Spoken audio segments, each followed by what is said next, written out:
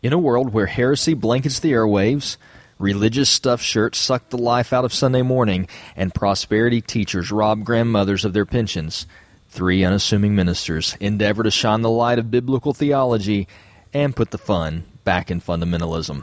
Broadcasting live from the Hall of Dogma.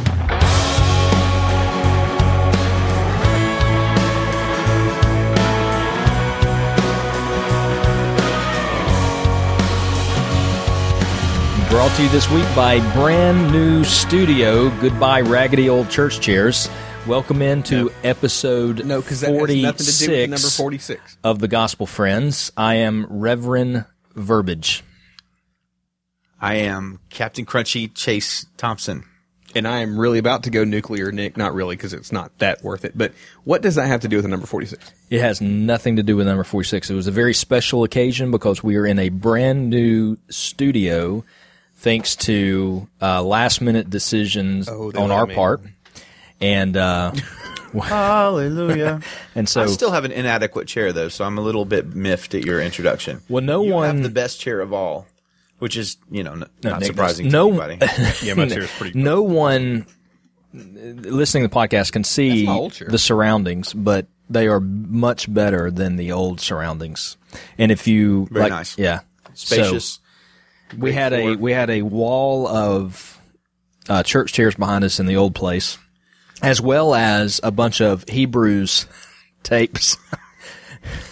Special type of Hebrews Special tapes. Hebrews tapes, according to certain listeners of the show. So, and true story, we were about to start broadcasting in the old Hall of Dogma studio.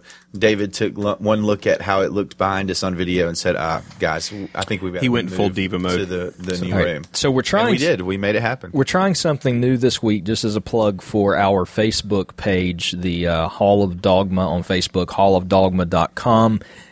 We actually posted a Google Hangout link, an interactive one that's on that went to the Hall of Dogma, so people could actually log in and watch pre-show prep and watch the broadcast of the show if they so chose. And we had several people who apparently had nothing else better to do on a Sunday night. So way to say that. We're going to pray for them shortly. And I think we should mention Nathan Martin kind of made this happen. He bankrolled it, essentially. Yeah, he sent you copious amounts of money, which you refused to spend. I don't know what to do with it. Okay, private from island. now on, that gentleman should send the money to me, and I will take care of it. Don't do it. So next week, we're actually going to try to actually do like a broadcast so more people can join if Nick knows how to do that. We will find. Okay. I don't necessarily love Hangouts anyway. All right, so we'll find something, but if you want to be a part of that, you can join the Hall of Dogma on Facebook, and we will post that next Sunday night when we get ready to broadcast episode 47. For tonight, guys, what is on tap? Chase, what are you going to be talking about tonight? I am going to talk about some potentially sound biblical advice from an atheist. Well, we'll be the judge of that. Well, I always get my biblical advice from people who do not believe in God. Sounds like a wise. sound plan. Yeah. Nick, what are you going to bring to the table? Sorry. I've been trying to think of a nifty, cutesy way to say this, but basically Relevant took issue with Joshua Harris, and we're going to figure out which side. Joshua Harris, the I Kiss Dating Goodbye gentleman? He also kissed his hair goodbye, but... old age happens to all of us. Yeah. Like he went full on like Kingpin. Like he's gone. I've always said if I start to lose it, and I'm in the neighborhood. I've noticed the front is getting longer. I did not know if it was to cover but no, I got a haircut now. But if it really starts coming out, it's shaved. Well, I am going to talk about right now. We'll get into a little of this story. The Gospel Coalition has decided to include, wait for it, guys, non-Christians in a panel discussion on race issues at their upcoming, I believe it's at their upcoming national conference. There is such a thing as a non-Christian. That's interesting. Yeah, they are out there. Wow. Yeah, and the Gospel Coalition has put them on a discussion panel, and not everyone is happy about that, including friend of the show, J.D. Hall at pulpitandpen.org. You're going to make these people mad again. Actually, J.D. Hall so we have mutual friends with J.D. Hall. So there are people who listen to our show Yes. who are also fans of or enjoy J.D. Hall. And I have a few issues with him as a brother in Christ. He does have a lot of guns. He does. Just saying. Well, I'm not going to get into the personal aspects of with J.D. should. Hall, but here's the deal. So he laid out an article on his website, kind of deriding this decision that the Gospel Coalition would have non-Christian set of voices for a panel. The discussion is about justice and race, and their speakers include a criminologist, a college professor, an assistant United States attorney, a music producer, and a chief of police. I don't have the names of those gentlemen or ladies who are going to be on the panel. The Gospel Coalition has said of this decision, not everyone on the panel is an ally, that is, a born-again Christian with whom we can go a long way down the road, although they are co-belligerents, that is, people committed to promoting justice in our neighborhoods, building trust between law enforcement and our communities, and finding a place for local churches to play a role in racial reconciliation efforts. So, co-belligerents, I had not really heard that term before. Can that be my new title? I think you would just be pretty accurate. I think you would just be the belligerent. No co. I'm not always. Anyway, Okay, so we'll have that conversation. now apparently co-belligerent is from a Francis Schaeffer quote, but it's a person who may not have any sufficient basis for taking the right position, but they take the right position on a single issue, and so you would have them join you on that issue because they happen to take the right position. Now, J.D. Hall and the guys over at Pulpit and Pen really took issue with this, and let me read a quote from them. It's actually, I think, a pretty good quote. They said the real issue, the real problem in issues of justice and race issues, social justice issues, race issues, is sin. And because the real problem is sin, the only solution, the true solution, is the gospel. None of the non-believers on that panel will agree with the fundamental underlying problem of sin, and likewise, none of those non-believers on that panel will agree with the solution, which is the gospel. And so, just kind of throwing it open for discussion, guys. What do you think in a large organization like the Gospel Coalition, who obviously has a lot of followers, a lot of people who look to them for articles and answers, when it comes to this particular issue, social justice and race relations? They have pulled together panelists that are from outside Christian circles with the idea that, hey, we all have kind of the same thoughts and we're on the right side of this issue, so let's join together. But some people, some brothers and sisters in Christ, are pushing back on that and saying no, because they are not going to agree on what the real problem and real solution is, that is sin in the gospel. What are your thoughts? Well, look, I've seen some Christians on various forms of social media, including some people I respect very much, essentially say that they're no longer going to be partnering or part of or running with the Gospel Coalition, that they're finished with any sort of association with the Gospel Coalition because of this decision. Just thinking about the leadership of the Gospel Coalition, I would say this kind of in a challenging sort of way. If you are talking about backing away from people like Vadi Bakum and Thabiti, I don't know how to pronounce his last name. I'm sorry. Anawabili? Yes, that's actually pretty close.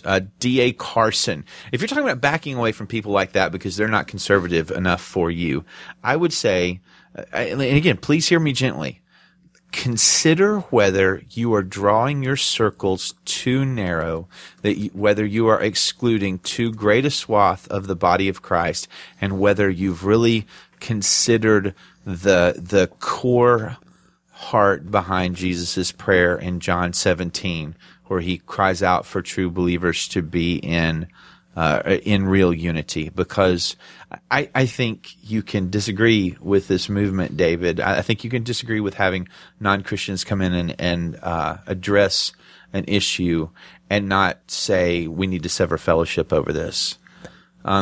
You're kind of pushing back on the way maybe Pulpit and Pen or J.D. Hall, those guys, maybe. I'm actually not specifically Not addressing specifically them. talking I've them. seen other people essentially Okay. say, "Hey, we're done with this. Okay. We're done with the Gospel Coalition." So a little bit of a pushback from you on the approach to the Gospel Coalition from other Christians based on a disagreement. Well, you see Peter and Paul had obviously a very significant disagreement over the nature of the gospel. Paul writes about it, how he rebuked Peter to his face. But you will notice, even though Peter got the gospel wrong, even though Peter was essentially being racist, Paul did not remove himself from fellowship. He did the right thing. He called him to repentance. But didn't disfellowship him, and I'm troubled by the disfellowshipping. I guess I'm moving ahead, though. You're asking me what my take is on well, that's TGC having unbelievers. Yeah, I mean, I think I'd like to get your input on that, but I mean, I definitely agree. I think there's too many issues that are popping up now that we're using as a severing, a severing issue. So we're done with these people. Goodbye to them. Essentially, we're going to treat them as not brothers and sisters in Christ because we have a disagreement, which is what's happening. But I do want to. I'll go to Nick for a comment, but I want to come back and ask, in general, your thoughts on. You sure? Yeah. Okay. In general, your thoughts on having non-Christians on a Christian panel. So, Nick, your thoughts on that? This is the edited version, right? Should be. Well, look, you're going to edit it when we get done, so whatever you want it to be, buddy. Whatever you want it to be. When we were talking about this in prep earlier today, the thing that just came to mind is that I don't wonder if some wouldn't see the church as so stuck in their program or their routine that they don't need a fresh voice on it. And so I guess my thought of bringing in experts on an issue to provide information about context and then saying, okay, we've been talking to these experts. Here's the issue. Now here's the gospel solution to a problem. I don't know that that offends me or bothers me at all. I know plenty of times in different teachings or sermons I've had, pastors or, theologians or teachers will bring in quote unquote secular knowledge or information to provide context, to provide deeper understanding and learning on a topic. And so if they're looking for these speakers to provide the solutions, then maybe not. But if it's information or context, I think that's beneficial. They did a conference, Chandler was part of it, Platt was part of it, it was Engage the South. And I know some people liked it, some people didn't, but, it kind of put some of the issues of race relations point and center for some people that I don't think always considered it. And I think that can be valuable. Well, some of these guys I think too are getting into, because you got guys like Russell Moore, Al Mohler, who are kind of I think a part of the TGC, at least maybe Mohler is. And also they're kind of bringing up how they have had this partnership now, or they're trying to have a partnership with the Roman Catholic Church, which, this segment of guys, really disagree with that. But I mean, I guess it's finding, finding that. So let's take an issue like, human trafficking. Can you come together with people, Christians and non-Christians alike, and find agreement on that issue and work together? And there's a part of me that says, yes, you can. I mean, without saying that, without ceding ground that the ultimate solution is the gospel, that there's still a way. I mean, for example, if you have a group of people in some country that's trafficking minors, and there's a way for a coalition of both Christians and non-Christians to come together to promote justice and end that trafficking, then I think that's a good thing. That is not pretending that that's the ultimate answer to the problem, the gospel. But just to say, okay, someone has to be a Christian, someone has to agree with the gospel in order for us to work together. Yeah. If the underlying core principle is one that God would promote, which is one of justice and less ending some travesty, then to me, the non-Christian is taking part of that taking part in that, whether they really agree, whether they really understand they're agreeing with gospel principles or not, because they're seeking justice in that situation, which is an ending of the. So I mean, I get the thought that we don't want to promote solutions to problems that are not the ultimate solution. We don't want to pretend that we can clearly bring justice and racial harmony from just a practical standpoint without talking about the gospel. But I don't think that keeps you from working with people from all walks of life on the issue to try to come up with solutions. Well, I think that's a good point. And I will say, I'll start with a point of agreement I have with J.D. Hall and many of the other people that have raised issues with this. I do agree. The ultimate answer is absolutely the gospel. And none of the non-believers on the panel, on the platform, will agree that the fundamental underlying problem is not racism itself, it's sin. And they won't agree with that. They won't see that. But that doesn't mean that dialogue won't be productive. I mean, I think back to one thing we did at the Hall of Dogma Church years ago. It was 2009, 2008, at the height of the economic problem, the Great Recession that was happening. We had a panel one Sunday morning. It was all believers. I remember that. It was scriptural based, and it was about how do we, as Christians, navigate through this economic situation. Again, they were all Christians. And I don't think on a Sunday morning, on one of the gathering of the believers, you should have a panel that has unbelievers and you kind of have this dialogue. You would not be for that on I would not be for that a Lord's Day in a gathering gathering of believers kind of setting. But like a Sunday night panel, a Tuesday night thing that you host at the church, or even the church is a part of at City Hall or something like that. Are we saying, JD, are we saying that dialogue with unbelievers that doesn't necessarily center around the gospel is always going to be compromise and sin? Because I don't know that you can scripturally say that. I think knowing the gospel is the ultimate answer doesn't mean that every conversation we have with non-believers has to start and end with the gospel. So, one thing I don't think it should be left out. Please don't hear me minimizing the gospel. I'm just saying we can have other conversations too.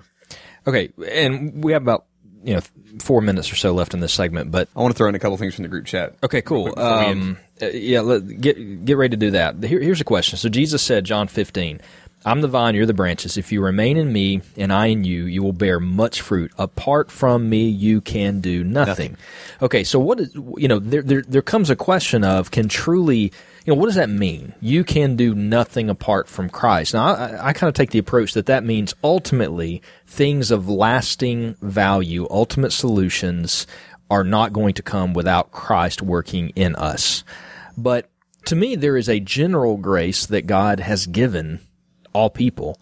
And it's almost like the guys, like J.D. Hall and the guys are saying, look, you have nothing to offer if you're not a Christian. And there's an agreement in you can't, if you're not a Christian, you're not offering the ultimate solution, which is the gospel, truly the only solution that matters.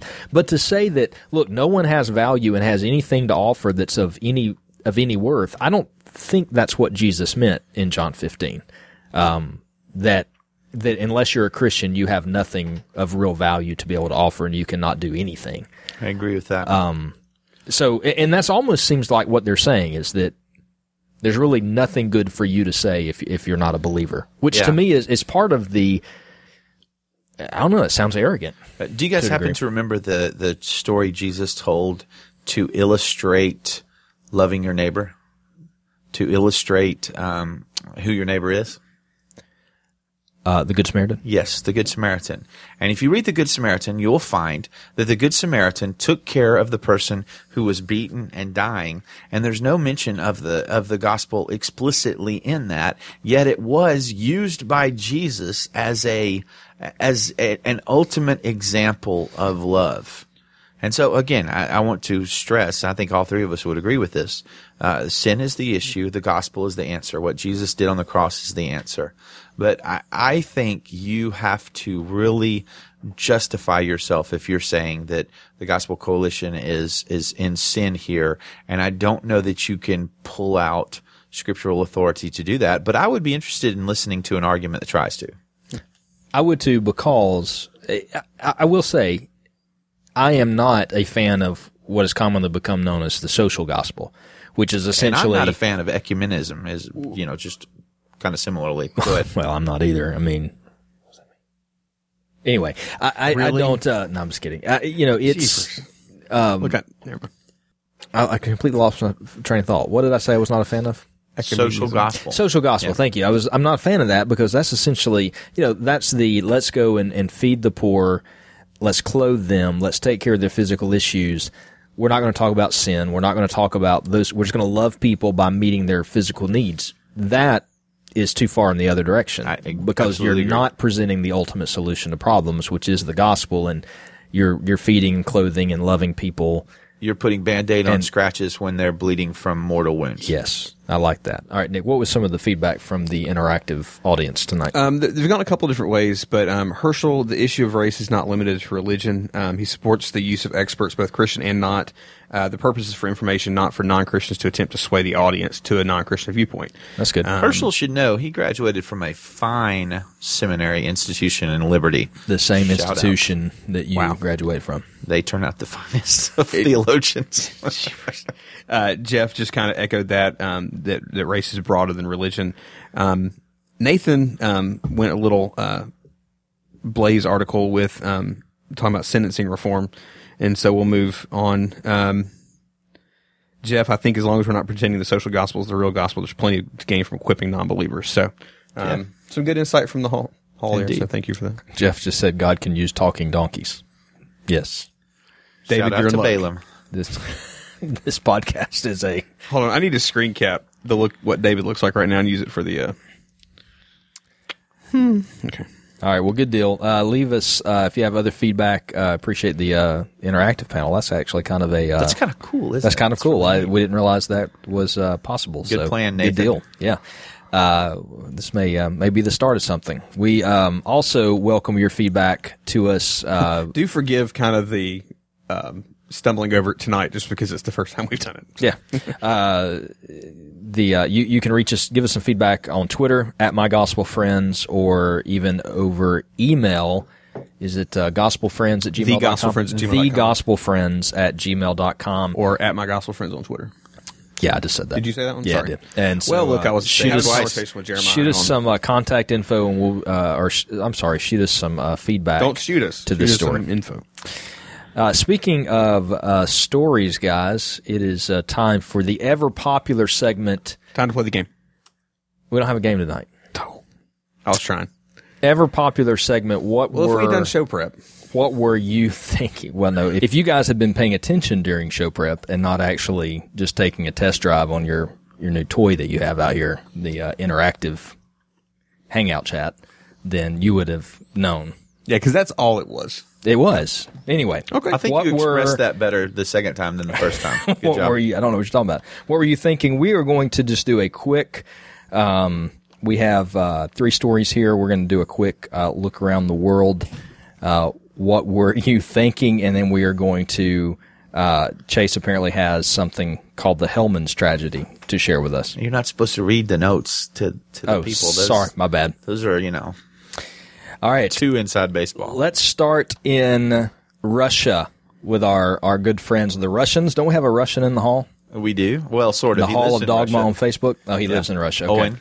Russia. This is my from the Hall of Dogma. Now, if this is the first time you're listening to the show, we have the Hall of Dogma on Facebook, but it is a pretty crazy interactive bunch of guys and gals who get into, much like this show, get into deep theological discussions, but also they get into fun and sarcasm. One of the guys in the hall is a guy named Chris Atwood. Chris is famous for his internet memes. Yep. And so when I saw this story from Russia, I thought this would make Chris cry.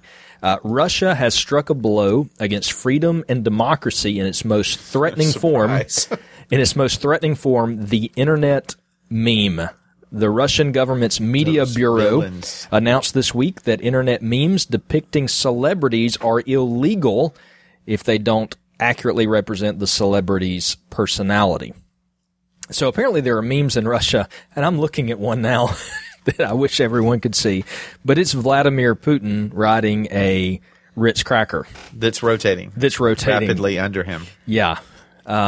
It is quite stellar. That's an amazing picture. You've got to find that if you possibly can. Yeah, when I need to post that. So this is from the Huffington Post.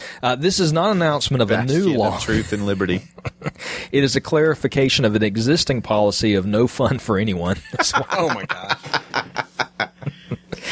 But no, this is they did not like people making fun of their celebrities. Primarily, have you seen the? There it is.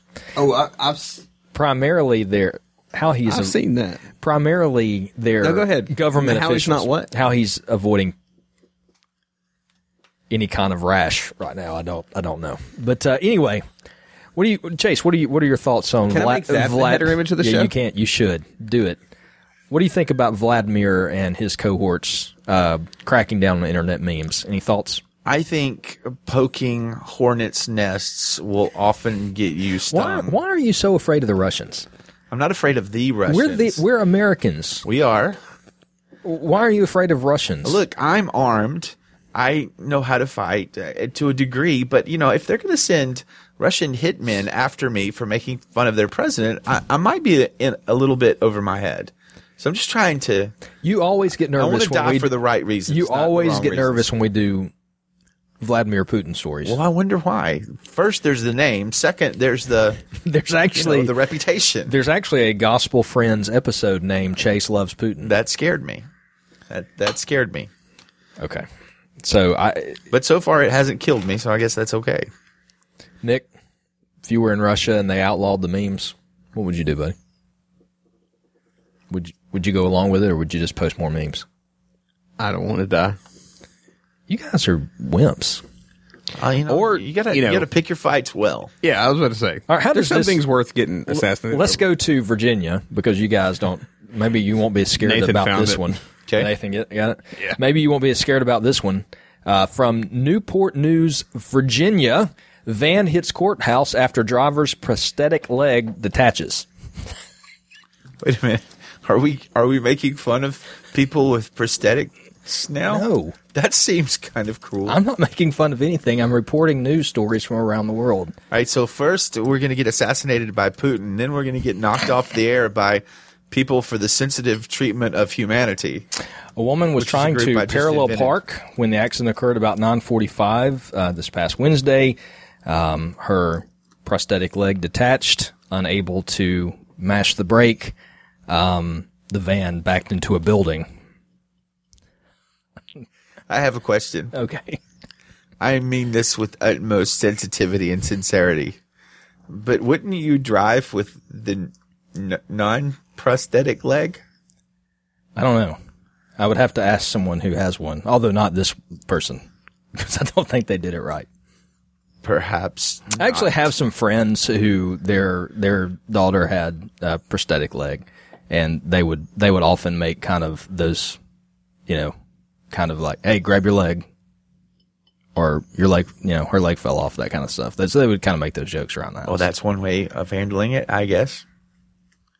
All right. I feel sort of a different sort of discomfort with commenting too much on this story. Okay. There's some level Nick, of tragedy. Anything in it. for you?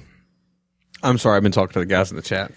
What were you thinking has become me giving stories from around the world and you guys failing to comment out of... You realize you have gone headlong into the deep end, into a level of awkward intentionally. There was a time when it was, that's a little strange. We can laugh about that. Now it's things that will get you killed, or it's so awkward that You've upped your game a little bit. You've hold on, no, turned it don't up. give him that kind of credit. When you say upped game, Okay, yeah. That may not be accurate. yeah. Well, listen, if next week at the Hall of What's an Dogma off-color Church... comedian? Help me out. I don't know. You're the YouTube Reddit guy. Mitch Hedberg. You're going Mitch Hedberg. Like That was know a who funny that is. dude, but boy, he could swear like a sailor. If next week at the Hall of Dogma Church a one-legged Russian with a prosthetic leg comes in, We're going to you send guys, you to deal with you it guys first. can run, and I will handle it. Sounds like a plan. All right, how about this last? handle it like you handled that snake. Hey, you know where that snake is? Dead. Oh, yeah. I just need a garden hoe. Yeah. Ooh, non-poisonous snakes. We're all scared of them. Or according to the local law enforcement, snake shot. That thing was 9 feet long. It was 5 feet long. 5. Okay, we'll end on this one. A British man. Actually, I'm sorry. It is from Britain. Let me give you the headline. Thou shalt not steal. Guy gets tattoo of Jesus and then walks out without paying. Oh, my. What do you think about that? I think that's a foul.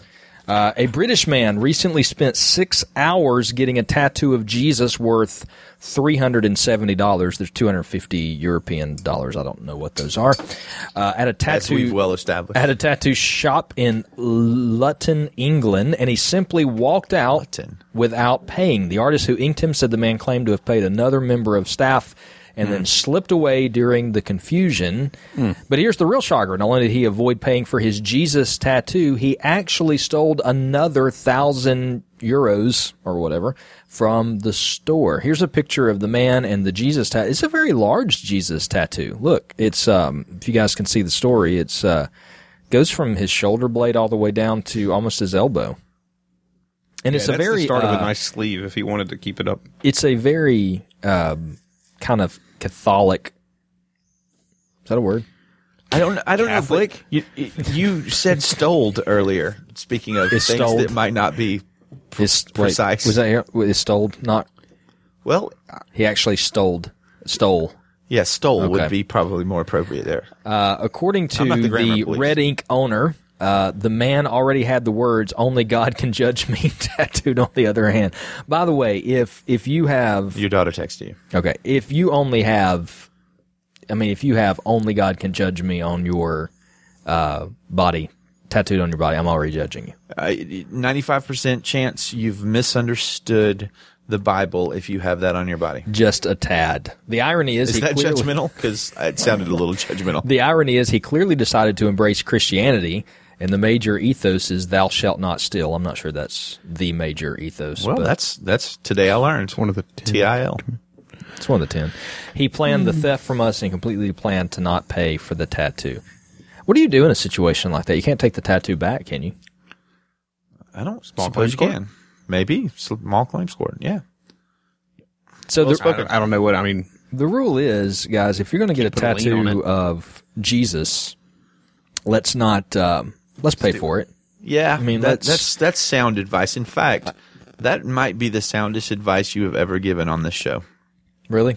It's close. So let me tell you about a story from Virginia. There was a lady driving a van. We already did that one. Okay. Why don't Well, you your tell? memory is Why don't going. you tell us about? Hey, Chase, tell us what happened to your dog. No, Oh yeah, it's funny you asked. you know what? That would make me look better. it might. Go ahead. It might. Well, you guys know, years ago, we're coming up on the 103rd anniversary of the sinking of the Titanic. Not everybody knows the whole story kind of that went on there. The way this show is going, do you really want to reference the Titanic? Well, it's got things in common with this boy. show. But the Titanic was obviously heading towards America from Europe. But at the time, this is right around the time that the Europeans had invented mayonnaise. And the ship was supposed to stop off in New York and then head down to Mexico with a delivery of somewhere in the neighborhood of 12 to 24,000 crates of mayonnaise for the people there.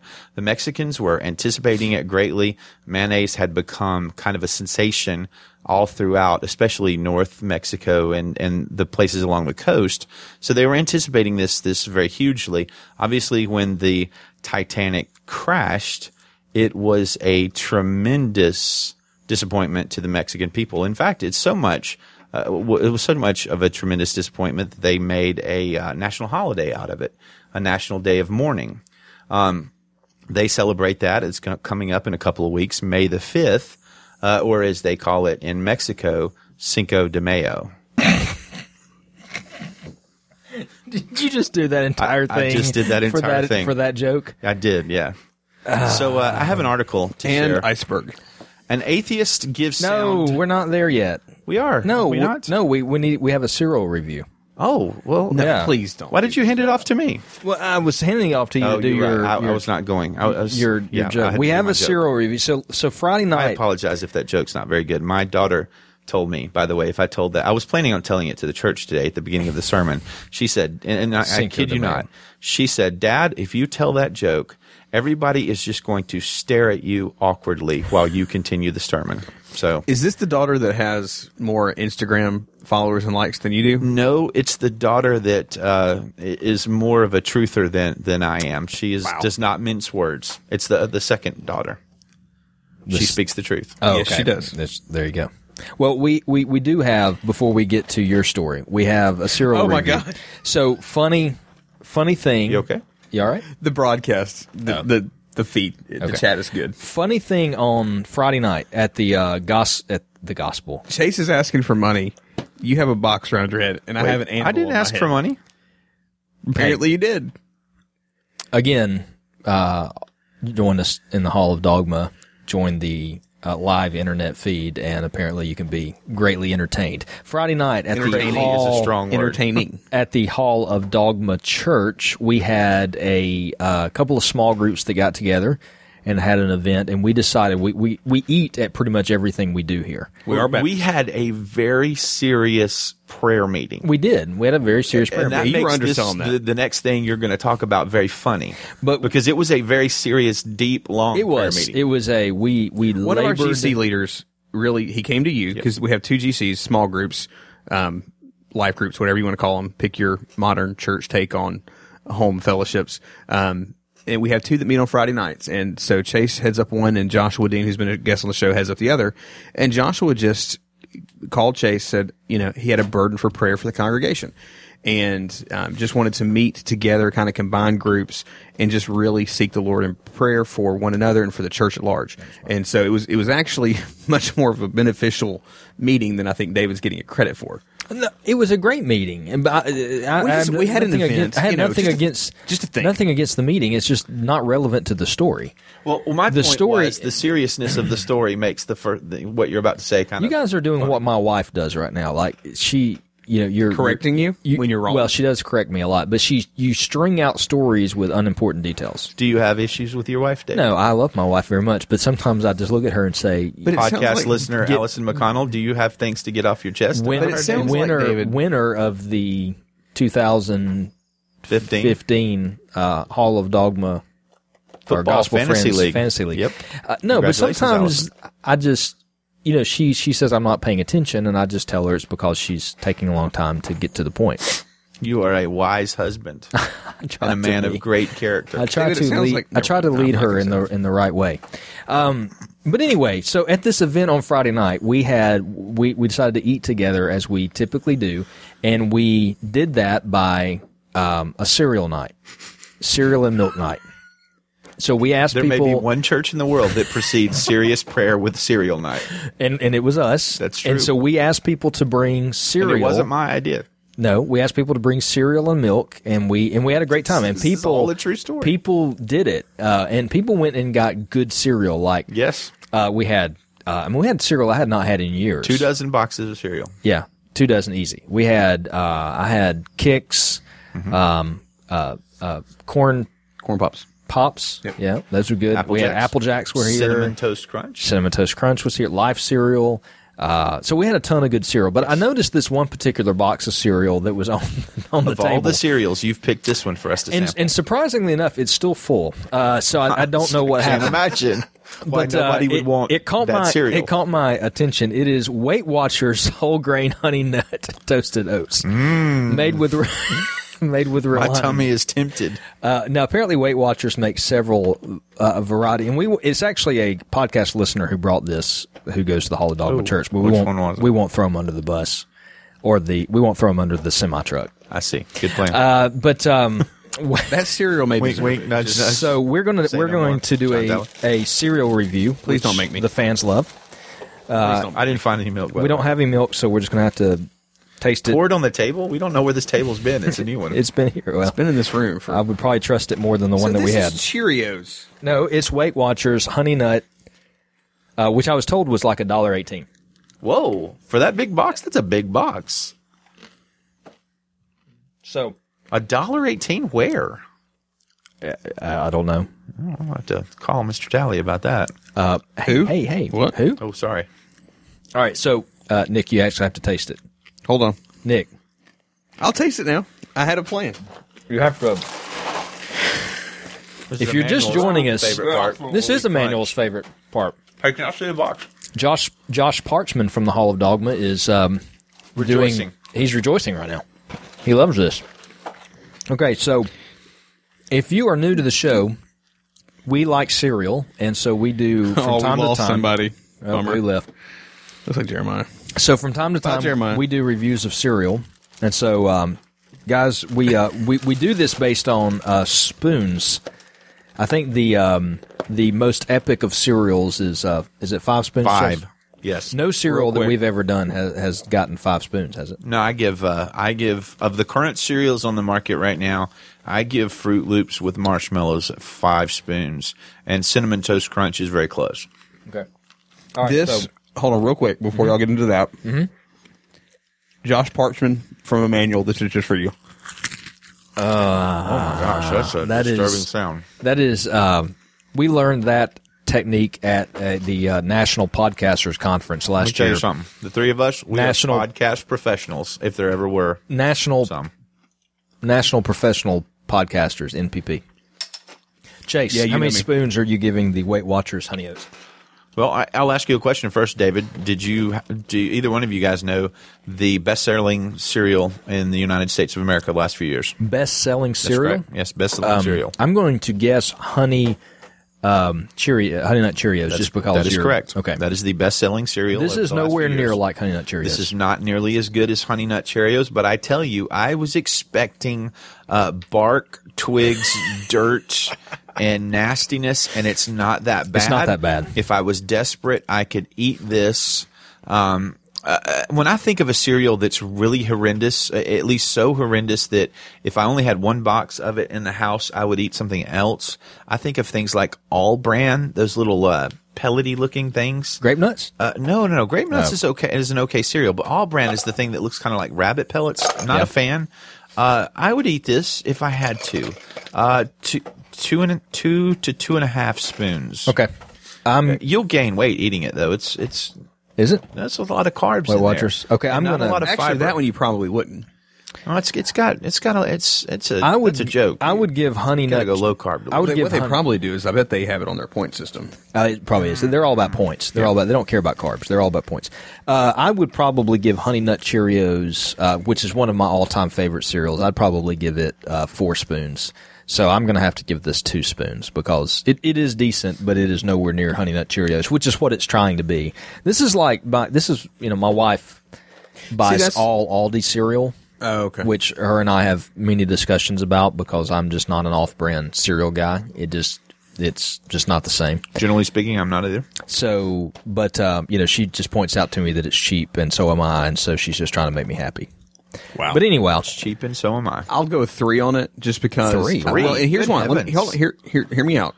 It's hard I'm kind of after with you Chase. I was gave expecting bark and twigs, because it was purely Weight Watchers. But from the perspective of someone who is following the Weight Watchers program or trying to lose weight, and you're already doing that system. are you doing Weight Watchers? No. Oh, But I'm okay. just saying if that would be the only logical reason you would buy that cereal. Because I was about to say, since we started recording this podcast, I've watched you consume about 50 points.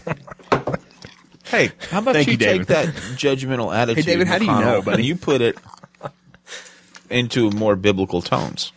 But yeah, for somebody in that program, that is probably a breath of fresh air from some of the other garbage they have to eat.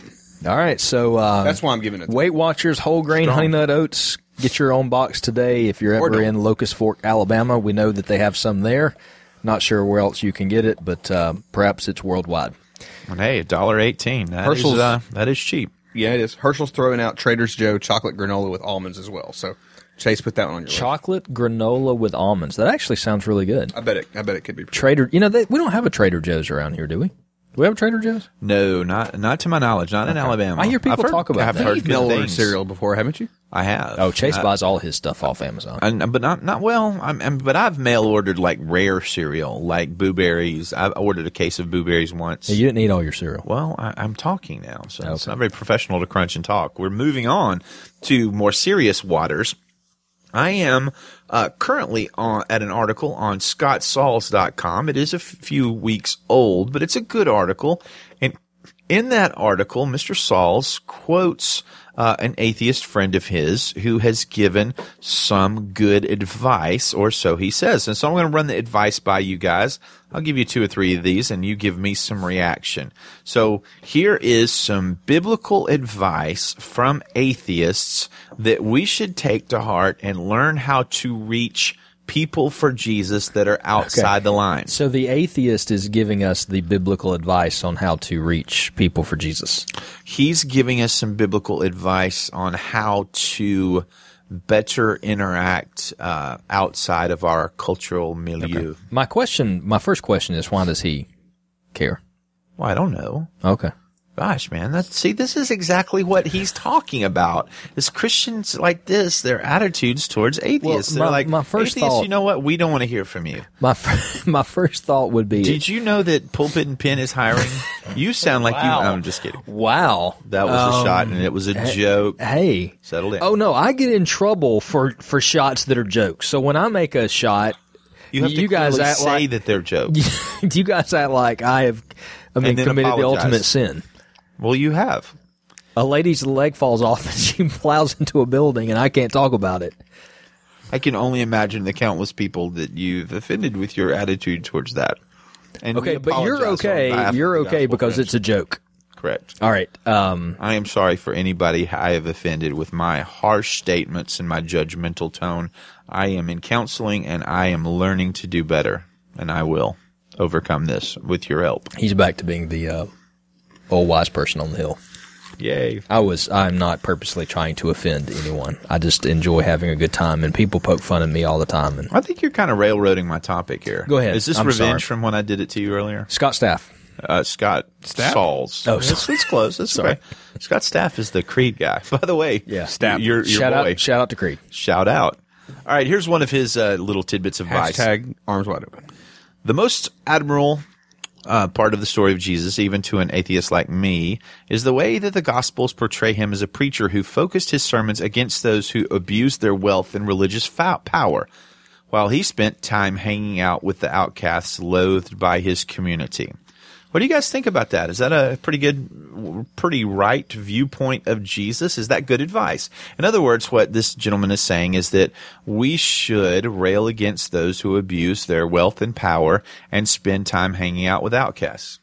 Well, okay, so I do think that Jesus had his harshest words for the religious of the day, who were shunning, the cultural outcast. In first century, for example, if you were a paralytic, it wasn't just that, you had this disability, but people did shun you because back then a lot of the cultural thought was that you had a handicap because you had sinned or someone in your family had sinned, so you deserved it. And so there was a lot of shunning in the religious community then. And so Jesus was rewriting that. And I agree with that part. I wonder what he means by wealth and religious power. So to me, that, there may be some type of an underlying,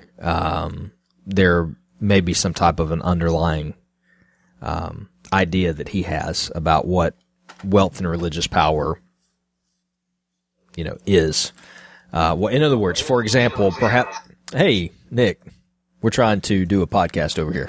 Hey, you can Netflix later there. Yeah, Jenkins. you really can. You can watch your movies Do later. you want to hear what that was? No. It was an echo of yourself, which I think you'd be pretty happy to hear. So for example, Yes. he may be saying, well, the church is using its wealth and power to rail against, for example, the homosexual community or something like that. So, but just trying to take what he said at face value, I would agree that is something I think the church should focus more on, which is the poor, needy, and outcast in a community.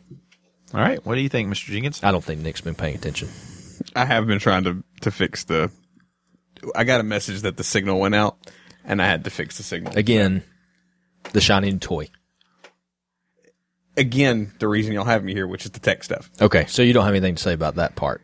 Yeah, we don't want to knock him too much. He kind of knows this stuff a little better than we do. Okay, I bring something. he can pay attention on the next one. Okay, good. Okay, this is going to go to you first. So Wait, you I listen. have a comment. I get to comment just Oh, briefly. go ahead. Sorry. I will say I think our atheist friend here has captured an essence of Christian teaching that I think the church sometimes ignores to its discredit, in that all throughout the Bible, Jesus' teaching and Paul's teaching, there are pointed challenges to the rich and wealthy. For instance, 1 Timothy 6:17 through 19, Paul says, "As for the rich in this present age, charge them not to be haughty, nor to set their hopes on the uncertainty of riches, but on God, who richly provides us with everything to enjoy. They are to do good, to be rich in good works, to be generous and ready to share, thus storing up treasure for themselves as a good foundation for the future."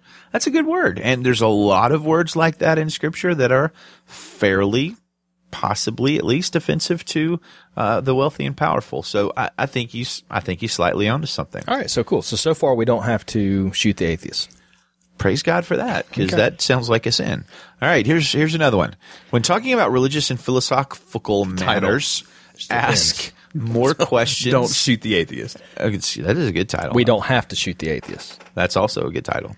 When talking about religious and philosophical matters, ask more questions and do less preaching.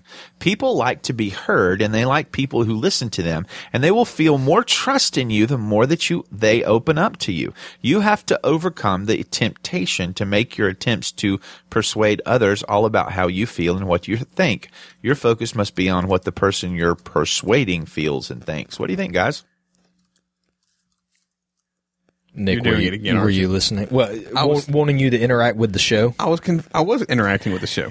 I actually think that is a very good point. I think that one of the things that I think we are not doing very well with certain segments of society, homosexuals, when I say we, I'm talking about the church, so homosexuals, perhaps atheists, people that I would say that we almost feel like are unapproachable or at enmity with the church or enmity with the gospel, is that we're not doing a lot of dialogue. We're trying to, I think, just go out, make our point, and be gone. We're not trying to build relationships, and to an extent, I think that is to our detriment. That we should do more work in trying to have. There's nothing wrong with dialogue. There's nothing wrong with having conversations. There's nothing wrong with making acquaintances and friendships. I think the Bible tells us that we shouldn't be unequally yoked. So I think that the people that we're in partnership with that are the people that speak into our lives, and the people that we are running with, I think those are, the Bible tells us to not be unequally yoked and don't put yourself in a situation where someone else's bad character could corrupt your character. But I think we should be trying to work on relationships and work on dialogue, and I don't think we're doing that a lot in the church. I think, especially an issue with, to me, homosexuality, we're doing a lot of, and I've said this before, kind of opening up a can maybe, I think we're trying to do a lot of, you're doing this to us, so we're going to do this back to you. It's a lot of returning anger for anger. And I just don't, I think that's I think that may be a good approach in certain segments of society. But I don't think it's a great approach from a church perspective. Well said. We were talking about the prayer meeting on Friday, and I was talking to one of the young men here who's engaged to a young lady, and one of her friends has been inconsistent in her life in the last seasons. Just trying to be a little bit of discretion here, and their relationship ebbs and flows, and they were friends as teenagers, and one of them, the young lady that comes here and is engaged to the young man, is a professing believer who seems to be maturing and walking out her relationship with Christ. And the other is a young lady who ebbs and flows pretty consistently. And the things that look positive, usually 3 months later, are seen as to have been manipulation. And the young man was just asking me about that verse about, where you basically, someone who claims to be a believer, but their life doesn't add up to it, you just cast them away. And when I hear stuff like this, especially from non-believers, that those two things are at war with me, for me. And I think there's ways to live that out in your life, but this sounds great on paper, but there is enough caution in the word about the people you fellowship with, you're in deep relationship with, being believers, and there being a barrier between people who are non-believers. Not that you don't love them, not that you don't serve them, not that you don't have a relationship with them, but the degree of relationship there is some warning against, and I don't think we can take that lightly. I think there's a reason for that. No, I agree with that. I think that I think there's a difference that you can kind of work yourself through. There's a difference between opening up your life to the counsel of someone who's not a believer and just making relationships. And I think there's a segment of us that we're just afraid to do that. I mean, and again, look, I am well aware of, and this is atheistic, but, I think the atheists, I think the homosexual community, there is absolutely a degree where the homosexual community, homosexual activists, let me put it that way, have declared war on the church and on Christianity. And so, I understand that. I'm not surprised by that. I'm not shocked by that. I think from a political spectrum, there are things that people can engage in and do. But from a church perspective, I don't think that's a big surprise. I think Jesus kind of pointed us toward those type things. That it was going to happen. It was going to happen in greater number. But there's a great segment of the homosexual community, the atheist community, that it's not about declaring war, and there's much that we can benefit trying to bring the gospel to people by engaging in dialogue and by engaging in dialogue, I don't mean that we cede any points. I just mean that we are willing to listen to people, and we're willing to have in conversations, and that our approach is not always, well, you're such a horrible person, and what you're doing is going to send you to hell, and you need to stop. There's a place for that, but there's also a place to, I think, listen. Well, I think I find myself mostly agreeing here with our atheist friend. There is power in listening and asking questions and then interacting with those questions. And I think Christians, sometimes we get into an evangelism mindset that is much more about speaking/preaching, which is all fine, but we ignore listening and relationship building. And I think there's a time and place for street corner preaching and proclamation of the gospel, and there's a time and place for relational endeavors that include listening, asking questions, getting to know somebody, and speaking the truth in love through that. All right, so good discussion. Jeff had posted in the chat, I think we as Christians tend to attach importance and significance to associations that aren't there. We should be able to isolate truth from opinions and acknowledge when people call us on truths. Yeah. So, good comment. I agree with that. Yeah, he went on to say, absolutely, this falls into an association, quote unquote, we were discussing with gay weddings. Do we allow an atheist to speak for us if they're speaking the truth? He earlier had said, even if an idiot, if he says 2 + 2 = 4, speaking the truth. True. So that is true. All right, last one, guys, and we'll probably have to be really quick on this. He says that we need to appreciate that nominal Christians are Christians too. People are extremely complicated. If you're walking through the world categorizing everyone you meet into 2 categories, true Christians versus the unsaved, you are not only being shamefully judgmental, but you are risking alienating yourself from those you want to see saved. I suspect we might have a slightly different answer to this one. What do you think, guys? I appreciate that nominal Christians are Christians too. Yeah, I have a big problem with that statement. I'm not sure I agree that nominal Christians are Christians too. I don't think there's categories of Christians. You are a follower of Christ or you are not a follower of Christ. Now, yes, as you begin to follow Christ, I think there's a maturing process that happens. Hebrews talks a lot about this, that there's there's a time and a place for you to receive basically spiritual milk like a baby. But then at some point you've got to mature on and you begin to, be able to handle meat and potatoes, so to speak. So, there is a maturing process and I realize people are in different places in their walk, but sometimes I think we excuse nominal Christianity as in, there's a place to follow Christ, but it can, it's just a private following and it's not about, obedience and it's just more about loving God and loving people. But the definitions that we use for loving God and loving people are not right. We a lot of times nominal Christianity, I think, divorces love for God from obedience to God. Oh, that's a good sentence. And I don't appreciate that nominal Christians are Christians too. I don't agree. I would not just across the board unequivocally agree with that statement.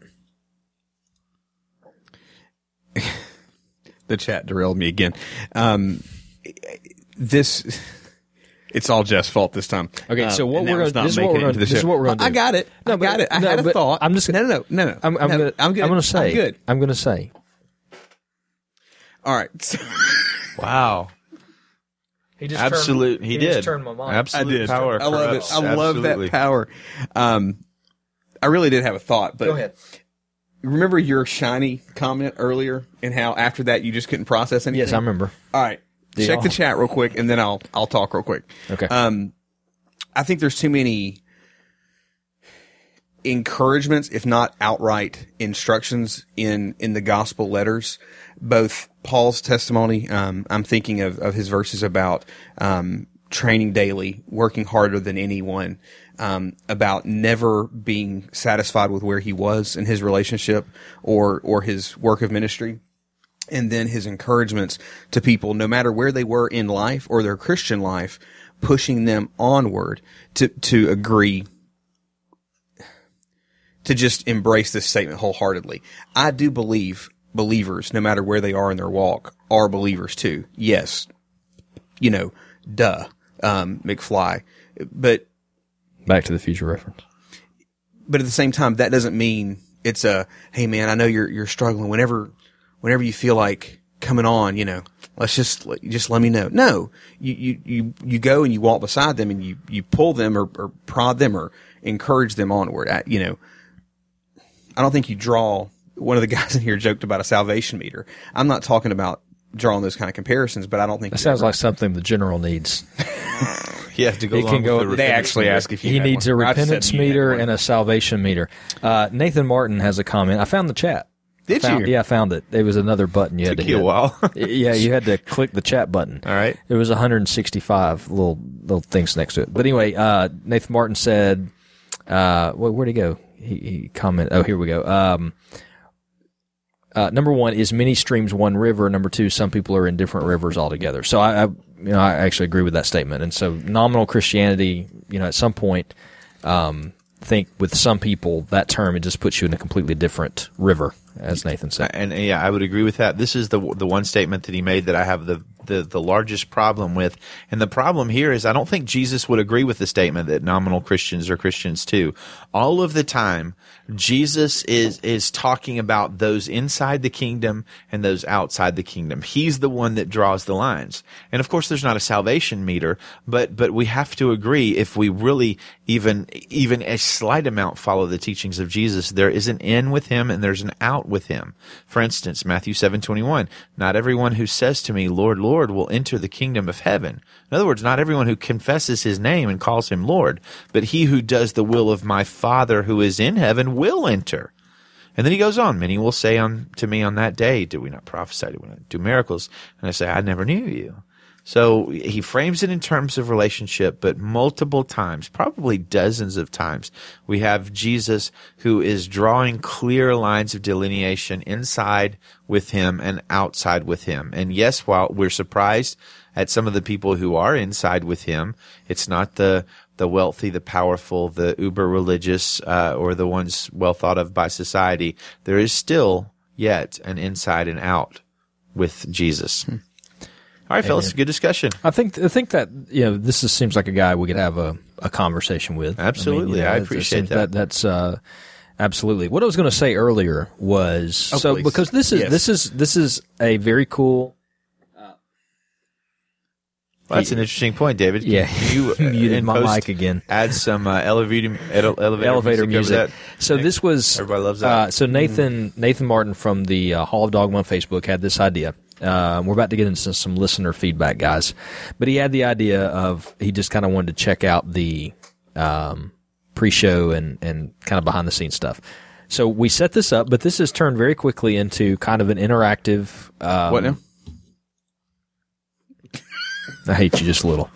This has turned into a kind of an interactive audience to the show and getting some great feedback from them. Next week, I'll actually be able to check the chat a little bit better. And so this is really cool. I mean, getting some real time. So maybe you should just be the internet guy and handling the chat. Yes, whatever stuff. can allow you to talk more.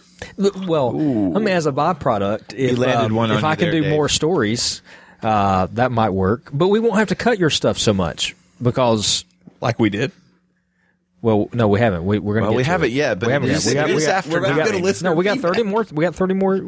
It's after listener feedback. If you check the show doc, we got 30 more minutes of record time here. I'm pretty sure we're pretty deep into. We're like well over an hour. We have till 9:30. If you'll check your private chat I sent earlier in text message, we have till 9:30.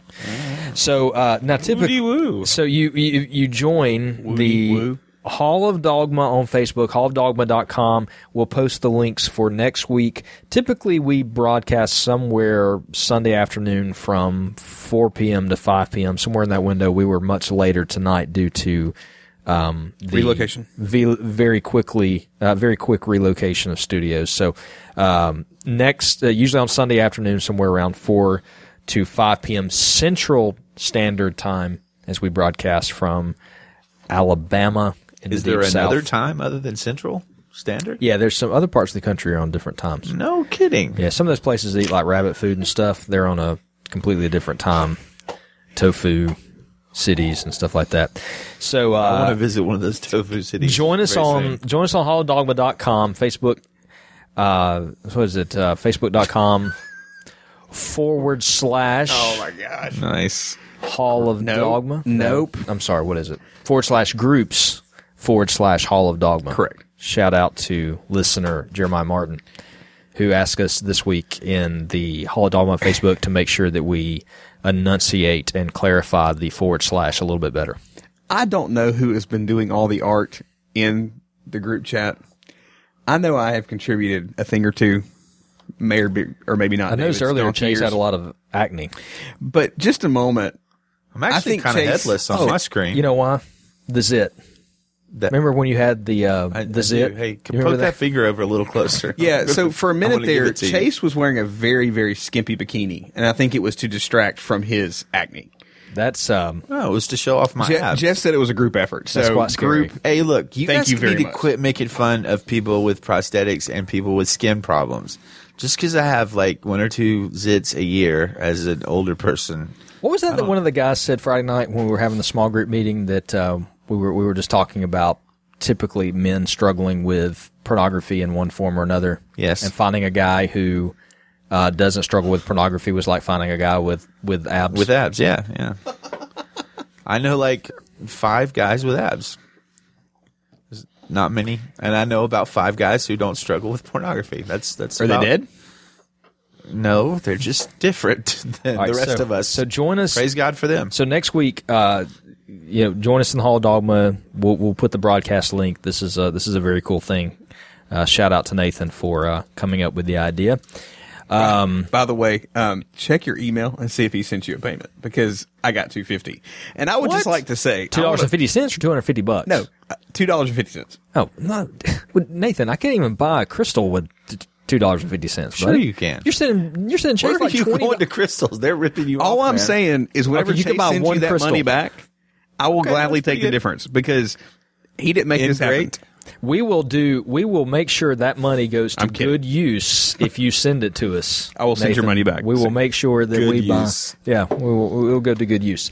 Widows and orphans. All right, so let's is what do you some were pointing listener to. feedback. We have various ways that you can contact us on the show, and that includes email, thegospelfriends@gmail.com. You can, as we've talked a lot about the Hall of Dogma on Facebook, we're in just a second going to talk a little bit about the Hall of Dogma in terms of a little contest that we had recently, and we have a winner in that contest as we move toward show 52. Chase, any new? You want to give a plea for iTunes reviews? And do we have any new reviews from the previous week? You know, guys, that is a great question. We did not get any new iTunes reviews this week that I saw. What do you think the best way to kind of stir that pot up a little bit is? It's usually bribery, is it not? Yeah, but we don't have our swag ready to give away yet. Right. So if y'all think of any good ideas to encourage that sort of behavior between now and when we're ready to release the swag, then let me know. Well, we have otherwise we can just beg, and that's unseemly, so we won't beg. I think we have like 5 more shows or something before Geez, the that's a long swag is time released. to go without a lot of iTunes reviews. Please give us a review, because this is the highlight of Chase's week. If we get good 5-star reviews, Yeah, we have to have good downloads. So everyone in the Hangout, please still set your podcaster. Please to, Because I pay attention to Please numbers. download the podcast, and also, as a matter of fact, if you could download the podcast several times, I mean, it would send Chase into a euphoric state. But also, if you would be willing to give us, a good review. We've only had like 1 4-star review in the history of the show. Well, 2, but you know, Oh, we had just kidding. 2? Yeah, Did the general I don't- review us twice? I believe he did. I feel like this part of the show is a little pathetic, a little beggy. Okay, well, let's not Maybe we make it. need Here to we clean go. that up in post. From our Twitter feed at My Gospel Friends on Twitter. I think we have a new listener, James Allen Heiser, who's been going back and listening to some of our old shows at Bless you, James. JMZ Heiser. Well, he's not a new listener. He's not? No. Oh, is he just behind? No. Oh, well, he is going back to listen to That's the what I old said. ones. So he's going back to listen to some of the old ones, because he tweeted us this week and said, almost choked listening to My Gospel Friends episode number 26 while discussing gravy. The general just referred to meat drippings as organ sweat, which was That was a memorable line. that was a memorable line.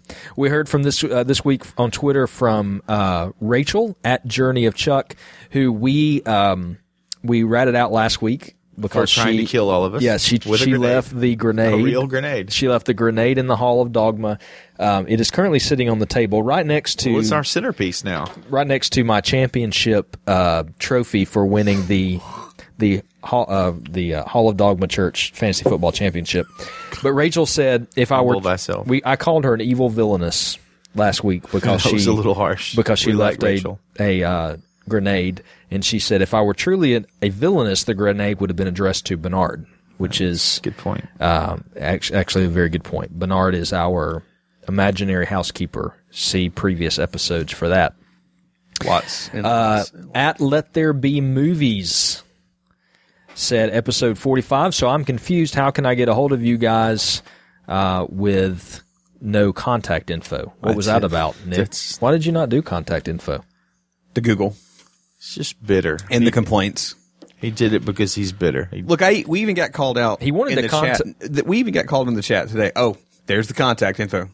By none other than, any guesses? The general? You got it. Oh, well. Alas. You know, look, the general knows. Can't make nobody happy. The general knows how to get a hold of us. He knows how. I mean, he can drive here if he chooses. Yes. So at any mention of his name, you go into the euphoric state you mentioned about Chase previously. there's lots of people in my life that I like better than the general. Whoa. Okay. My wife. Do you have a list? My wife, my kids. Okay. That's about it. What you said earlier, he was number 17 on the list? No, I mean he's above you guys. Anyway, that was never pretty included. at Let There Be Movies. Also, he wanted to get a hold of us because of he said there was some problem with name pronunciation. Just which one? I wonder. I don't know. I think Let There Be Movies. Oh, you don't. Is You also, need, I'm not you don't telling. need to I'm not say saying who anything. he I'm just is. saying he's also in the Hall of Dogma under a different name. That's all I Okay, said. well, then now he's going to be eliminated by Vladimir as well. At Old Well done. Paths Ghost. At Old Paths Ghost on Twitter said Jesus cannot be in that lady's molar. He's living inside of my heart. Hashtag not in the Bible. That's a good point. I'm glad to see you still with us gotta get a after the soundboard. tooth debacle from last week, David. The tooth story got quite a few comments, even though you guys were cringing about that too. Thinking more along the lines of lightning or, that sort of thing. Maybe about- it looks like he's trying to do his best Bane impersonation. We do have an actual new listener, Jacob Alley. I think Ali. Ali. Yeah, or as you called Ali. him prior to the show, Jacob Allah, which probably is not correct. Well, it's Jacob A. Alley. So it Yeah. could be Jacob Allah Ali. That's probably what it is. But anyway, Jacob is going back to the beginning of the podcast and listening through. He said, I am on episode 3 now, or 4, depending on the count. So, Jacob, we appreciate it. And Jacob also had a few comments regarding, he actually said, just wanted to say Chase Thompson is right about Santa Claus Well done. from Jacob. way back when. Wow. Thank you. That was a... Thank you. That was That was a while ago. that was a he while actually ago. later came and tweeted that he thought we were all right about Santa Claus. So if you want to know the truth about Santa Claus, you should go back and listen to that episode because we talked about him. All right, Jacob did have a lot of comments regarding an issue of baptism and infant baptism, which our plan right now is to discuss that on episode 47. We'll see how that works out. We've even done some preparation for that. We have done a little prep work. Yep.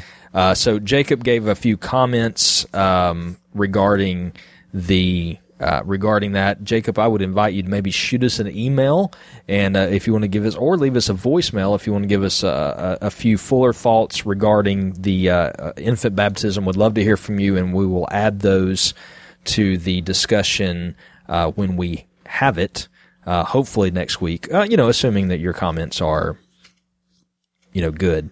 Awesome. But you can reach us voicemail at 205-575-9735 or shoot us an email, and we'd love to get some of those thoughts on the air. What if they're international, David? Well, if they were international, they would have to go to speakpipe.com, speakpipe.com/The Gospel Friends. Look out. You finally got it. So there we go. All right, Nick, we're getting ready to do a final story for tonight, and I believe you have an interesting article from... Oh, wait. I had one more story. We're done with yours. Oh, no, I don't know. Let's talk about this for a minute. We have, believe, an interesting article from Relevant magazine and or website. So Yeah, good old Relevant. Take it away. Relevant is a up and down thing for me. I enjoy reading their site. Why are you taking Chase's beverage away? Trade. Oh my goodness. Always I like touching this. I like the insight. Beverages. Guys, please. The train was on the tracks. This is why we let. No, not really. Relevant.com. This very insightful and thinking he is well-reasoned author asked the church, or answered the question, why don't the guys in my church ask women on dates? So Erica wrote in, where are all the brave men? ? I will not go on a rant. Then she goes on a rant. And I firmly believe women can be just as brave, but I do notice a lot of Christian men who are afraid to pass the friend threshold. This is why so many women date non-Christians, because Christian guys rarely can just keep it casual and go on a date, give it a chance. What are your thoughts on this? What? Yeah. No, it gets better. Yeah. I confess I haven't read the article yet, but so far I think this is a mischaracterization of Christian guys. Well, so then you're going to love the rest. Oh, boy. The guy follows up, dang, Erica bringing the wisdom with a punch-in-the-face question as sentence number 1, a sly wink to social norms. Wait, is Relevant advertising Rachel Held Evans' podcast? Like I said, Relevant is a source of... Oh. I love Rachel Held Evans. Why don't you ask her out? I'm married. That's a pretty good answer. Oh, help me. I'm not sure that we would get along theologically in our marriage. Well, this is what the writer is talking about. All these Christian guys not asking out other Christian girls. So How would continue, Nick. Rachel Held Evans take it the first time I shared a submission verse? I don't know. Considering Probably as she's well as your married wife does also, now. She probably would take it pretty badly. Oh, okay. Well, I just meant if we had married instead. Would you prefer that? No, I love my wife. That's a good fast answer. I was hoping for a bit of an awkward pause. She is there to buying. get you in She is trouble, but- she is buying me pizza as we speak, so I can What kind? Domino's. Okay. This is the part where we hijack Go ahead. Nick's story. Sorry, for Nick. A sly wink to foolishness. societal norms in sentence 2 and a scathing and true assessment in sentence number 3. Well done and great question. However, the answer you're seeking isn't really for you, it's for him, because I think you know the answer, don't you? I know you do, because you alluded to it when you wrote, Christian guys rarely can just keep it casual and go on a date, give it a chance. That's the symptom of a much larger problem, a problem that unfortunately will not be helped by me talking to a lady. So with that, I'm going to sign off and actually speak to the folks who can do something about this. He goes on to basically attack the I kissed dating goodbye culture brought to bear in his mind by Joshua Harris. He actually at one point says, "Stop for the love of Joshua Harris.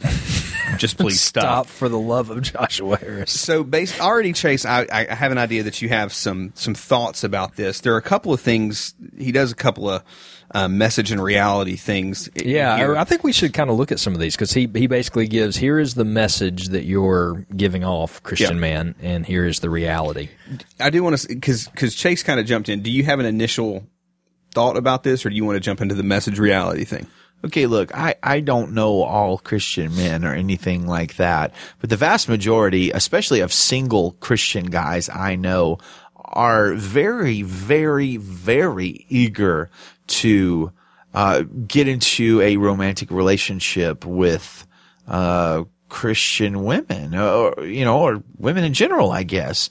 The only thing that keeps them from asking out women more frequently is uncertainty, generally speaking.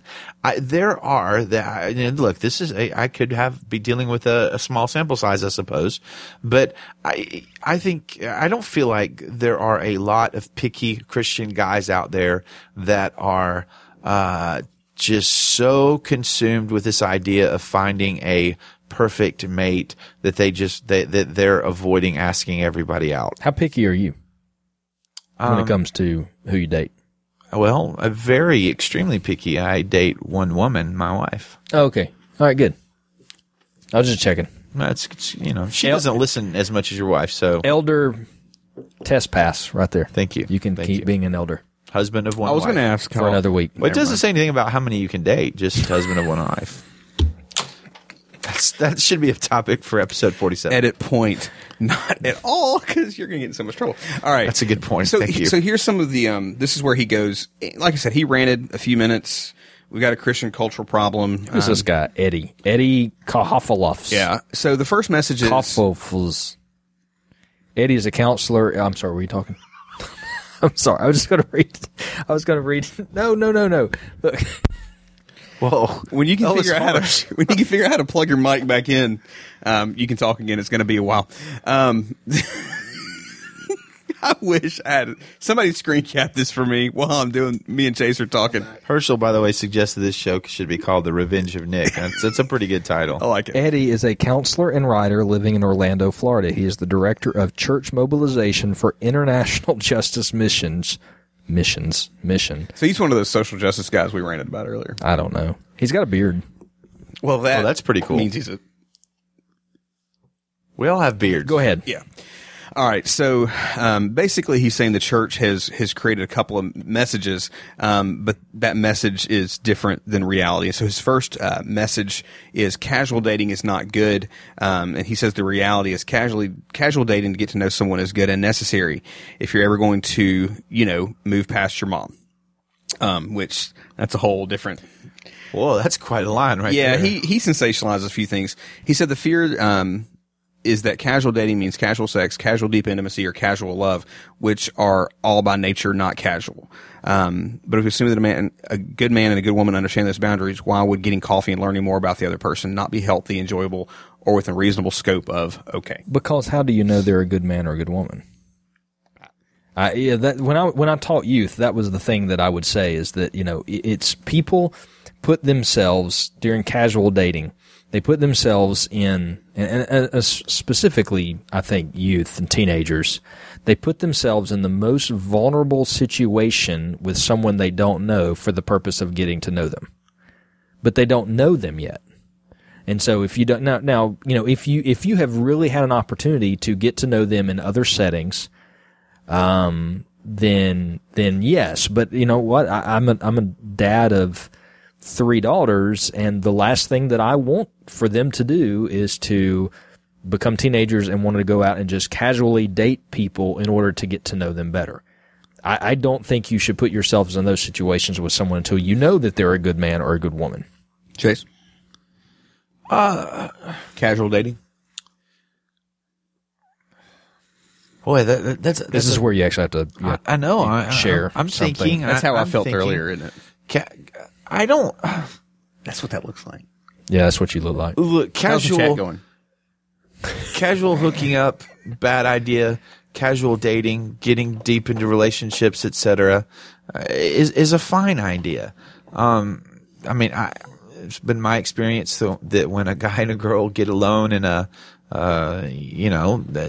dark place or whatever, that dangerous things tend to happen. But what kind of things? Just, dangerous things like reading banned novels and talking about communism and stuff. Okay. But relationships deepening between guys and girls in the body of Christ, that's a great thing. I think sometimes we are overprotective. I think we need to be rightly protective in that realm. But wait, what are you saying? Go deeper in relationship, but how do you do that? I mean, that's the question. I'm not saying that you don't go deeper in a relationship with, if you're a single guy and a single girl. I'm just saying the method by which you do that. I think there are ways to do that other than just the typical cultural casual date. Yeah, well, I agree with that. I guess it depends on how old we're talking about here. Teenagers, sure.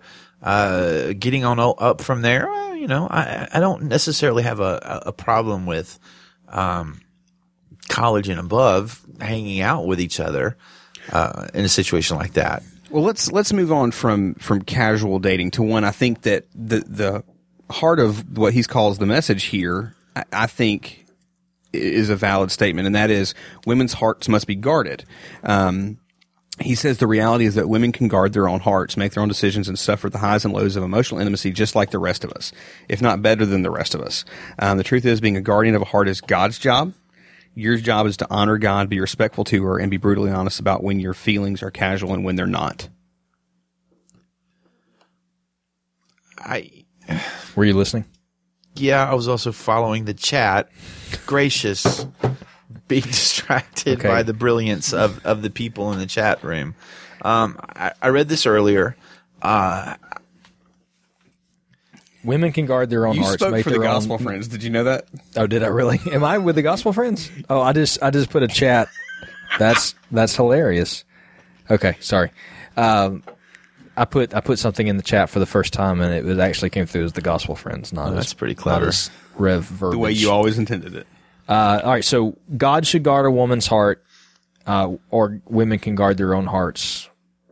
Men do not need to be a part of that process. No, well, look, that's fine. I will say, let me restate my ultimate position, which is I completely disagree with the whole premise of this article, that guys are reticent, reluctant, holding themselves back from dating Christian women. Because although that's happening in isolated cases for possibly understandable reasons, i.e. there's possibly a reason why somebody might not want to date you. in certain situations. That's not by and large what is happening here.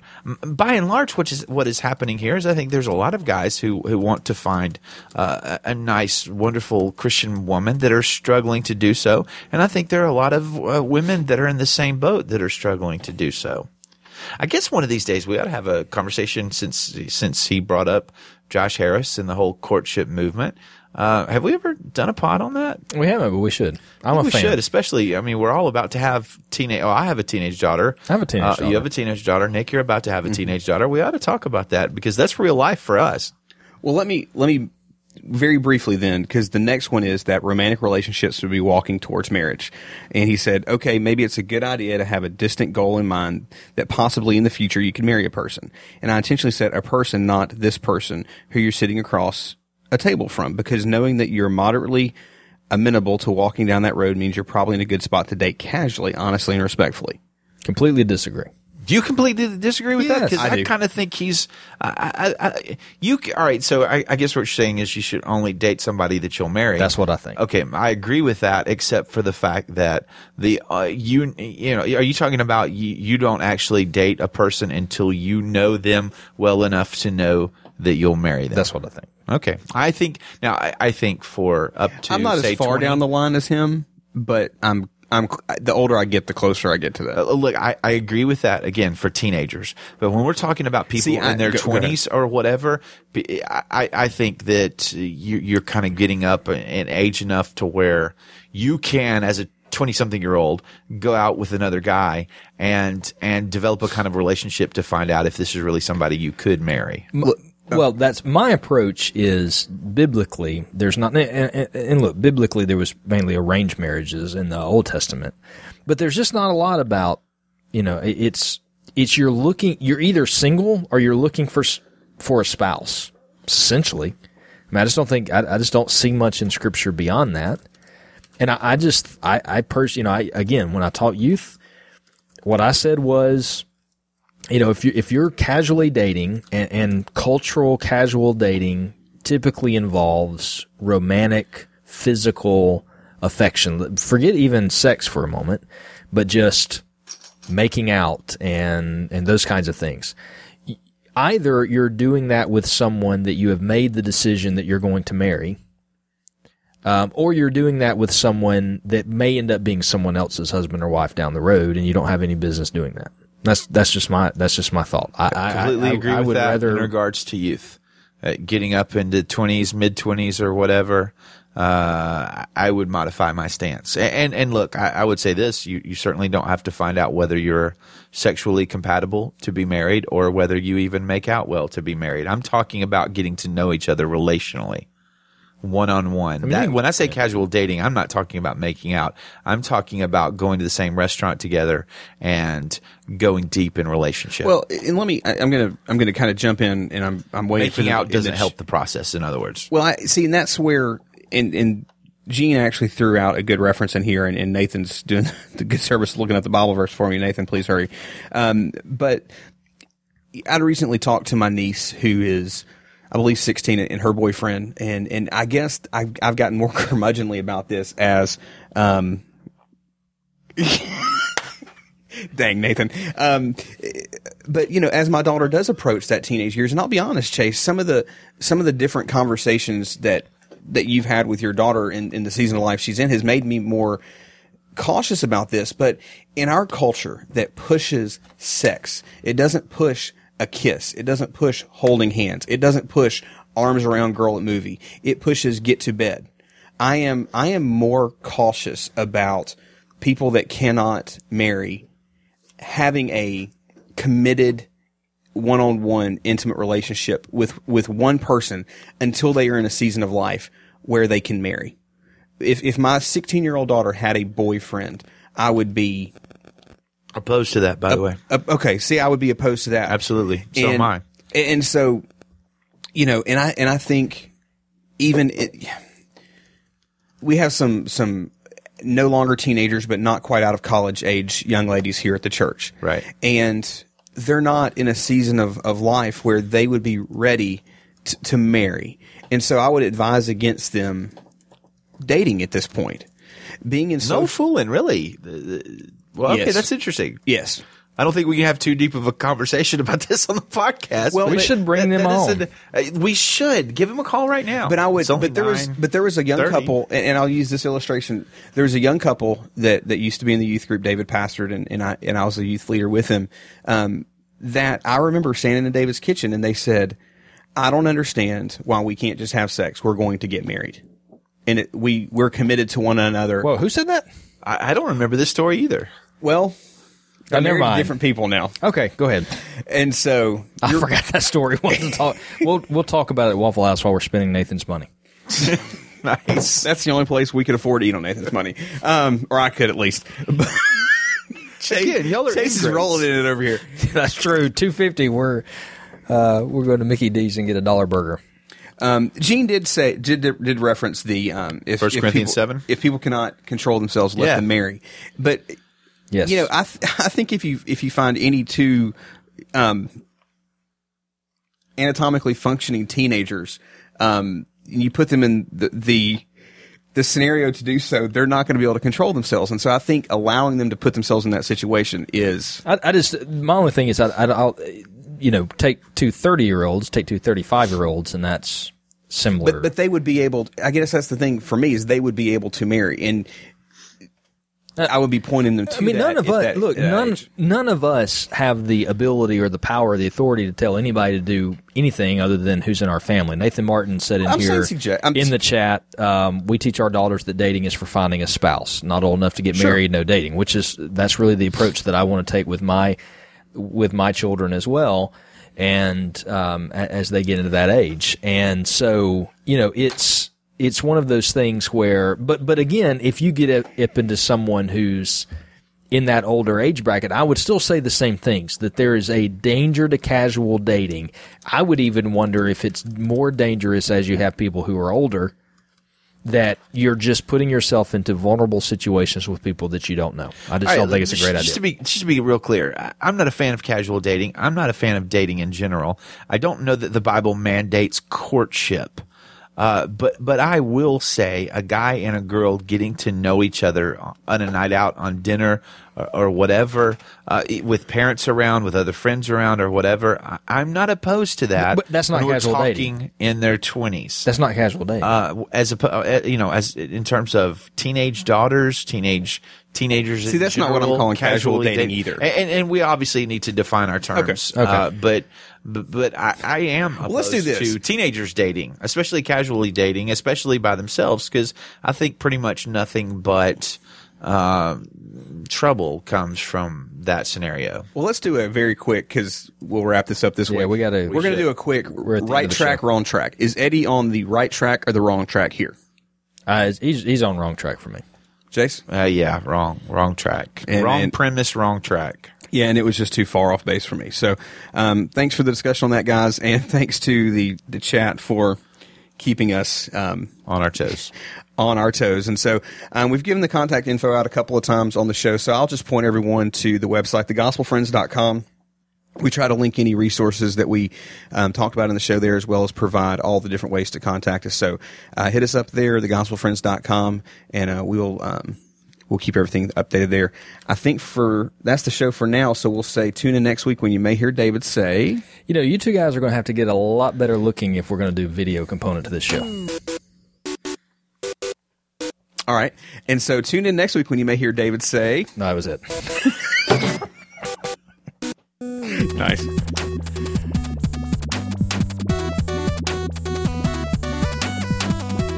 Jesus is a friend of mine.